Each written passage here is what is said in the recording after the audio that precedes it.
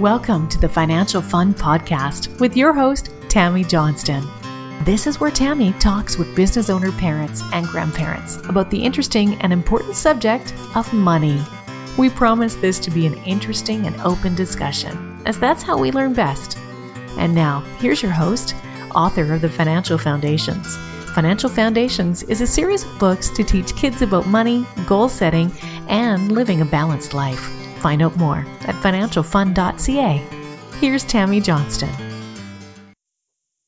First things first, I would like to thank all of my listeners that have subscribed and reviewed my podcast and invite you to subscribe and review if you haven't yet. I appreciate you helping us to get the word out and making financial literacy a safe and welcoming subject for kids and adults. Second, please check out my podcast website, financialfun.ca, where you will be able to access past shows, find out more about me and our guests, as well as purchase the beautifully illustrated Financial Foundations books that teach kids about money in a fun, healthy, and holistic way. Hello, and thank you for joining us once again for the Financial Fun Podcast. Today our guest is Allyson Palaschuk. Thank you for joining us, Allyson. You're welcome. Thanks so much for having me. So, Allyson, tell us a little bit about what you do. What has your interest? So I run a local grassroots nonprofit organization here in Calgary called Made by Momma. And it is a charity that supports women with young children that are going through difficult situations, crisis, adversity, all kinds of different things that they need a little bit of support for. So the types of things that we do, we're basically like a food bank, but we're a food bank with a difference in that we don't give families a box of, canned soup. We actually have a commercial kitchen and we prepare really healthy homemade meals, kind of made with love. And we fill moms' freezers full of love in a way by food. We provide families with diapers and wipes and cribs and car seats and kids' clothes and anything that they kind of need to get through a crisis situation. Oh my, definitely something that is much needed. So what got you into that? That's a huge undertaking. So the story of our beginnings are pretty humble, actually. We founded Made by Momma basically on the principles of women helping women, and knowing that's one of the kind of oldest and strongest ways of communities kind of building their villages. And my own personal story is that I have 4 children, and my third child was born when I was 39 years old, and I had 2 teenagers. None of my friends had infants at the time, and it was kind of a little bit of a lonely time period. My parents have passed away. My siblings live in other provinces and countries, and, I have my husband, obviously, and his family lived here. And it was just a little bit of a lonely time. And I had postpartum depression, which I had before, so I was pretty familiar with it. And I kind of needed to get out of my funk, so to speak, and get out and meet some new people. So I had attended a meetup group, which is kind of a social networking, but in person, not through the computer so much. And met a group of women, and we used to get together every week for coffee with our babies. And one of the moms in this small little social circle was from the U.S., and she fell ill. Her family had H1N1, and they didn't have any, family support in the city, and she really needed some help. And so it was kind of these moms that had kind of gathered together and started meeting for coffee every week that, brought a casserole, came and did the laundry, held the baby, walked the dog, that kind of thing, gave them some really practical support that you would normally get from your family or your village if you, were to fall ill. And when she kind of recovered and came back to our little coffee group, she looked at everyone and said, what do other people do? What do other people do that don't have the social support in this city? And let's face it, Calgary's not an easy place to necessarily make friends. So it was really, that was the very, very beginning, sitting on the floor of the Calgary Public Library, that idea was formed.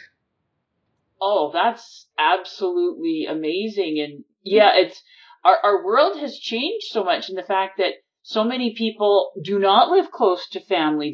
They've had to move for businesses and jobs and opportunities and things like that. And while that's absolutely wonderful, like you said, if something happens, like somebody gets sick, like H1N1 was going around and knocking people right on their asses, how the heck do you get through that without support? Well, that's just it. We strive really hard to offer that practical peer-to-peer support that a village would provide. And so whether it's meals, whether it's, baby items, whether it's a volunteer that goes into the home and maybe holds a baby for a mom who has postpartum depression so she can shower or have a nap, like those are the things that people crave. And sadly, there's not enough of it. And part of that is because I think we get socially isolated now. You can have 1,000 friends, but they're maybe your Facebook friends. They aren't necessarily the friends that are going to show up on your doorstep with a pot of, chili or a lasagna when you're feeling ill. And we have a lot of moms that get referred to us that are going through really horrible things like, breast cancer. They're going through chemo. They have a child who's ill or has passed away, or their husband is ill or passed away. Like those really kind of life-altering moments in time when you need support the most. And that's the time when we want to offer it. Oh, that's amazing. And I love the practical part, because I'm always, okay, what do you need? Like, do you need someone to do your laundry? Or like you said, the baby cuddling sounds fabulous. The good ones. So what is your family situation? You said you have 4 kids. Oh, man, tiring. Yes, I have 4 children. So the oldest has flown the coop. He now has finished university and he has a great job with the city. So yay. Our daughter is 20. She is in her 3rd year of university at the U of C. She is studying communications at the moment. And then we also have 2 little guys who are 5 and 7. And they're little sweethearts, and some might think we're a little bit crazy, but we love it. We're all a super fun, happy, big family, and I wouldn't change any of it, really. Well, that's fabulous, and it's a good thing you wouldn't change anything, because I don't think you have any say in the matter at this point. No, you're right. Yeah, you're kind of in for the long haul, dear. Very true. So, yes, you have a very, very interesting and exciting situation. The fact that you have kids that are so spread apart in age and stuff like that. Basically, a lot of people look at like you've raised 2 families. Definitely. I think what's interesting about that is, you learn more as you have more. So, the mistakes I might have made with the first 1 or 2, I'm definitely not making with the 3rd and 4th. But the interesting thing is I do find, as I'm a little aged now, is the older I am, the more patience I have. And I feel like I'm a bit of a different parent than I was 20 years ago. I'm way more relaxed, and I don't know. It's really interesting. It's interesting just looking at my own inner self and how I've changed over the years. But I've been a parent for, pretty much my whole adult life. So I don't know. It's really an interesting situation, but I love it. I love being a mom. I love having these little people in my life. I think it keeps me busy, but it keeps me, kind of on top of things. Fresh. Well, that's good. That's definitely where you want to be if you have that choice at all. So, looking back, like you said, you've been a parent for most of your life and stuff. But thinking back to like when you were a kid, when did you start to realize that money was something that was like an important part of life and start paying attention to it? I have a really long and interesting childhood. So, that's a really tough question for me, because I would probably say, I was born in Vancouver, and when I think I was around 8 or 9, my mom packed me up and we moved to Germany. And when we arrived in Germany, my mother didn't speak a word of German, and put me in a German language. Oh yeah, it's fun times. Trial by fire. Yeah. my mom put me in a German language school. They did not speak any English, and it was kind of horrifying, to be perfectly frank. But it really taught me a lot about resilience for sure. But I recall needing to go set up our phone. We had to buy furniture, and I had to do the talking. I had to do the negotiating. I had to talk about money and prices and when we bought a car. And so kind of from that, I would say age 9, I really was immersed in life. You have to pay for things, and do you have enough money to? So I kind of feel like I learned it really deep, really young. Oh, you totally would have, because like you said, you were the one that had the better language skills from going through school. So it's like you have to negotiate. Yes, and it was like that for the entire time I lived in Germany. When I moved to Calgary when I was 14, I lived with my sister for a while, and then I actually moved out on my own when I was 15.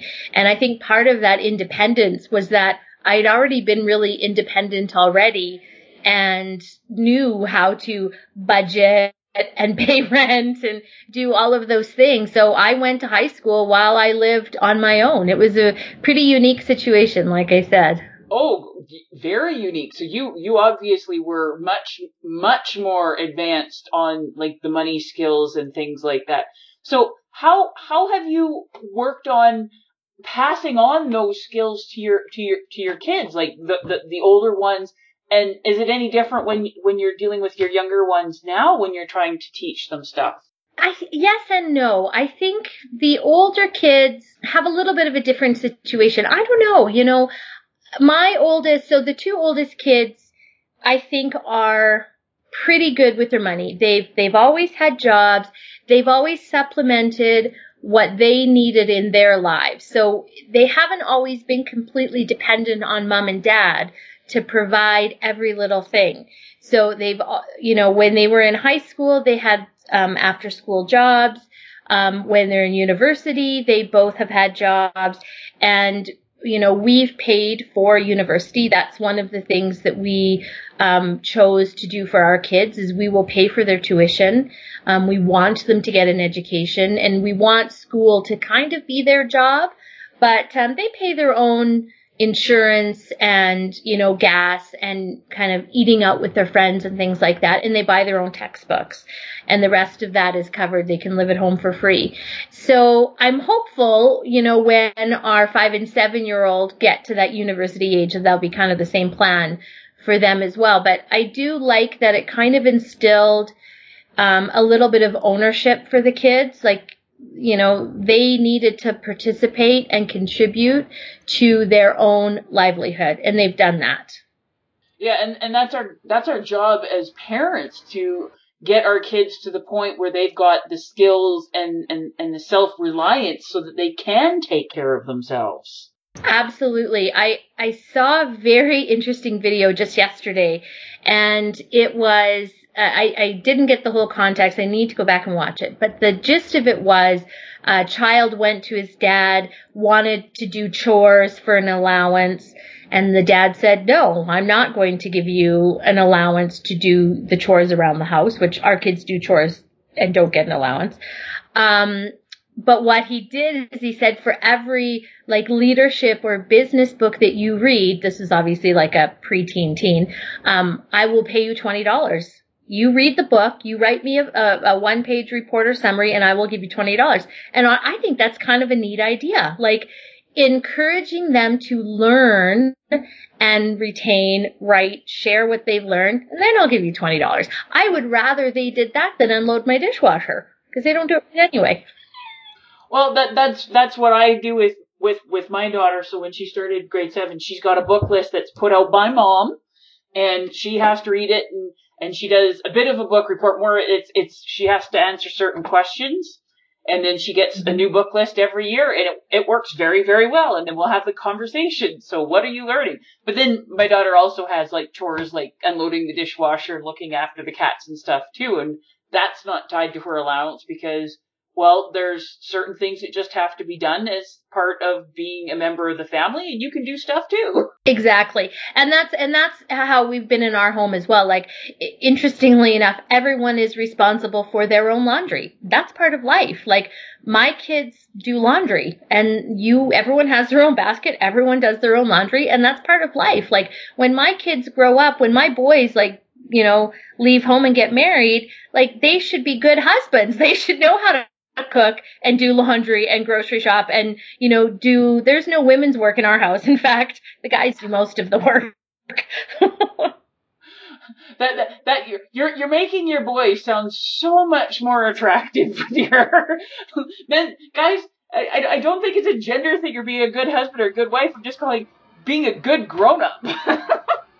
Absolutely. Absolutely. You need skills. When you leave the home, you need skills. You need to be able to cook and clean and take care of yourself and take care of others and be kind and all of those great things. And that's what we're trying to teach our kids. Oh, and they might grump a little bit about as they're going along, but I keep telling my daughter, she's actually pretty good now. She doesn't complain. She just does what's asked and stuff like that. I said, but I know so many like college kids that are legally adults, but they have no life skills whatsoever. I said, when we send you off to college, dear, you're going to be a freaking rock star. Absolutely. And I see it all the time because I've had one go through university and one in university right now. And I see it. I see the kids that have zero skills and I just shake my head and go, oh my goodness. Well, everybody shakes their head. But the thing is, the parents are doing them such an incredible disservice because when I end up talking to them, because I have so many kids that come and talk to me. How to write a check. And yeah. Absolutely. Absolutely. And they feel like they don't feel like adults because they're going, I have no idea how to adult. Adulting is real. Yeah, adulting is real. I think it's becoming a popular hashtag, adulting. I've seen it a few times, and I mean, hello, I'm 47. Sometimes it is hard to adult still.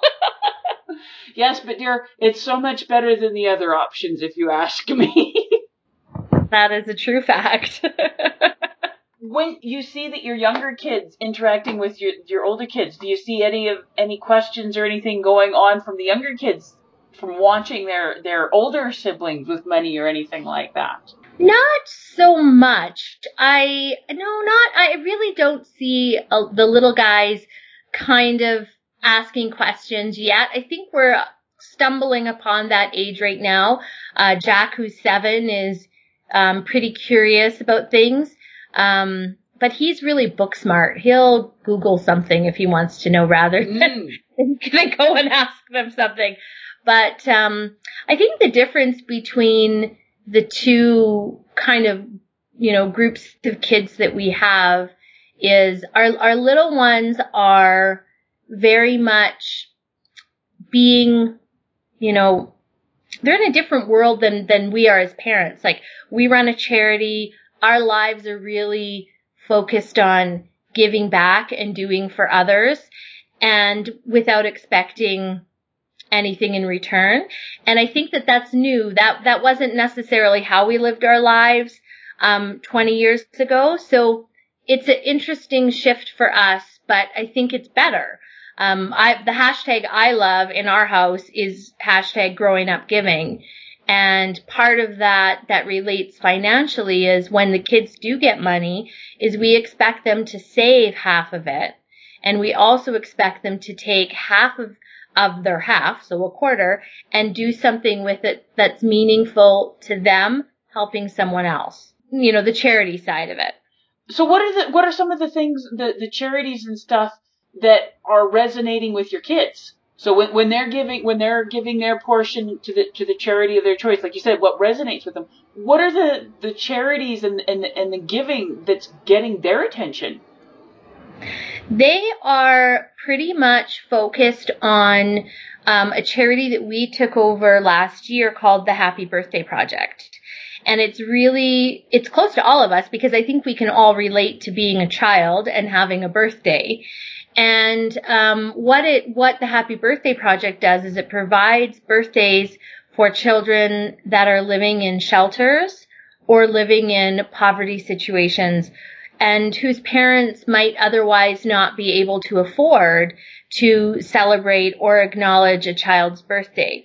So the charity provides a party once a month at 2 local shelters for kids that are living in the shelter, and then families that are living independently but still in that poverty situation get a birthday bag. And it's filled with everything they need to celebrate their birthday. Might not be an extravagant celebration, which we really encourage is not necessary, but even to set your table, at dinner with party plates and party hats and some little loot bags and celebrate and acknowledge a child's birthday is really meaningful. And our kids get that. So they love, one of their favorite things is to see the list of kids with upcoming birthdays, and they will take their own money and go shopping to Toys R Us, and they will pick something out that they pay for that goes to another child. They love it, and I love watching them do it. It's so meaningful to them, and it makes my heart swell with pride. Oh, my heart's starting to swell, dear. Yeah, it's pretty amazing. We have kids from age 1 to 17, and some of their wish lists are so humble. Like, I would love a sweater or new shoes or a book. They're not out there asking for remote control helicopters, and a lot of them are just wishing for the basics of life that a lot of us take for granted. So I love it. We really push literacy. Every child gets at least 1 or 2 new books. They do get a toy. They get an article of clothing. They get the things that they need to decorate and celebrate at home. And it's a super awesome charity. And I love that we run it. And I love that my kids love it. And my 20-year-old daughter is fabulous. She's my little shopping helper and comes and helps me pick out items and put the bags together and deliver the bags. And she gets to kind of see the whole process. And I think it's great, even for a 20-year-old, to realize you have so much and there's so many that don't. So yeah, that really, I'm sure it helps a lot with the gimmies and stuff like that. You probably don't hear that much at your house, do you? We don't. We really don't. And today was a great example. Today was one of our shelter parties, and my 5-year-old helped me load up the car. We had balloons and a beautiful cake and gift bags and snacks and drinks for the kids at the shelter. And not once did he ever say, well, I want that. Oh, look at that toy. I need that. They just don't do that. He knew where we were going. He knew who was the end user, of this gift. He knew that these were kids that are living in shelters that really had nothing, and that we were going there to provide them with a celebration. And I think that's pretty cool for a 5-year-old. Oh, that's very, very cool. Whenever we can get our kids involved in the giving and the generosity, because kids are naturally very generous, but because so many of us are sheltered, and it's not so much that it's done on purpose, but we live in busy lives and in our own circles, and we don't realize, because we are cut off from it, how tough it is for some people. Absolutely. And a lot of these families, especially women and kids that are living in a shelter, they're there really due to no fault of their own in most cases. And, it's not the kids' fault. No matter what, it is not the kids' fault. And, it's just so important to make sure that those kids are acknowledged and celebrated. And it's something that's super important to me. And that probably ties back to having a really chaotic childhood where I had birthdays that were forgotten or didn't seem to matter to anyone. So I think that's probably why I'm really passionate about it. And that's okay. That's why we're passionate about things from our own experience. Well, it makes it so much easier to relate. And the thing is, we want to do good, but there's only so much time, effort, and money. So we need to pick the things that we're passionate about, and whatever you're doing, you're making the world a better place. Yeah, absolutely. I mean, I'm super fortunate. I have a husband that, is happy for me to spend my days volunteering and making other people's lives better or easier or happier or giving them hope, whatever it is. So I'm pretty fortunate in that. I have been doing this now for 7 years. So, I feel pretty lucky that this is what I get to do every day. Well, I'm one of the many people that are very, very glad and thankful that you are doing it. You are doing amazing stuff, and I'm loving hearing about this some more. Oh, good. Well, I'm glad. So, if you can pick 3 things to finish up here, 3 things that your kids know and understand about money so that you feel like you've been a success as a parent on teaching this, what 3 things would you want your kids to know? I would say, number 1, that they are responsible for the money that comes into their lives. If they don't have money, they can change that. If they want money, that's their opportunity. The world is their oyster, so to speak, and it's really up to them to decide how they want that money to flow into their lives. It's up to them. They are not, I've seen this a lot of times where kids feel like they've been done to. No. You make decisions in your life. And so that's kind of my thing. I keep throwing it back to my kids. Hey, that's up to you. You make those decisions. So I like giving them ownership. They are in charge. And 2, I think it's also okay to ask for support and advice. And that might be from your parents. It might be from your grandparents. It might be from a professional. We don't all know everything. I definitely don't claim to be a financial expert by any means. But I think that it's important to say we don't know it all. So maybe this is when you go to someone who knows more than you do to talk about buying things, investing your money, giving your money to charity, whatever it is. So that it's okay to go out and seek advice. But 3rd, and most importantly, I think, is that it is up to them to make a difference in the world, and that some of the money that they earn or they are given should go back to making the world a better place through charity. I love those things. So thank you so much for taking time out of your extremely busy day to join us and have a conversation. Absolutely. Well, I'm really honored that you invited me to come and hear a little bit about our family story, and that we got to share what we get to do every day. Thank you once again. You have a wonderful day. Thanks, Tammy.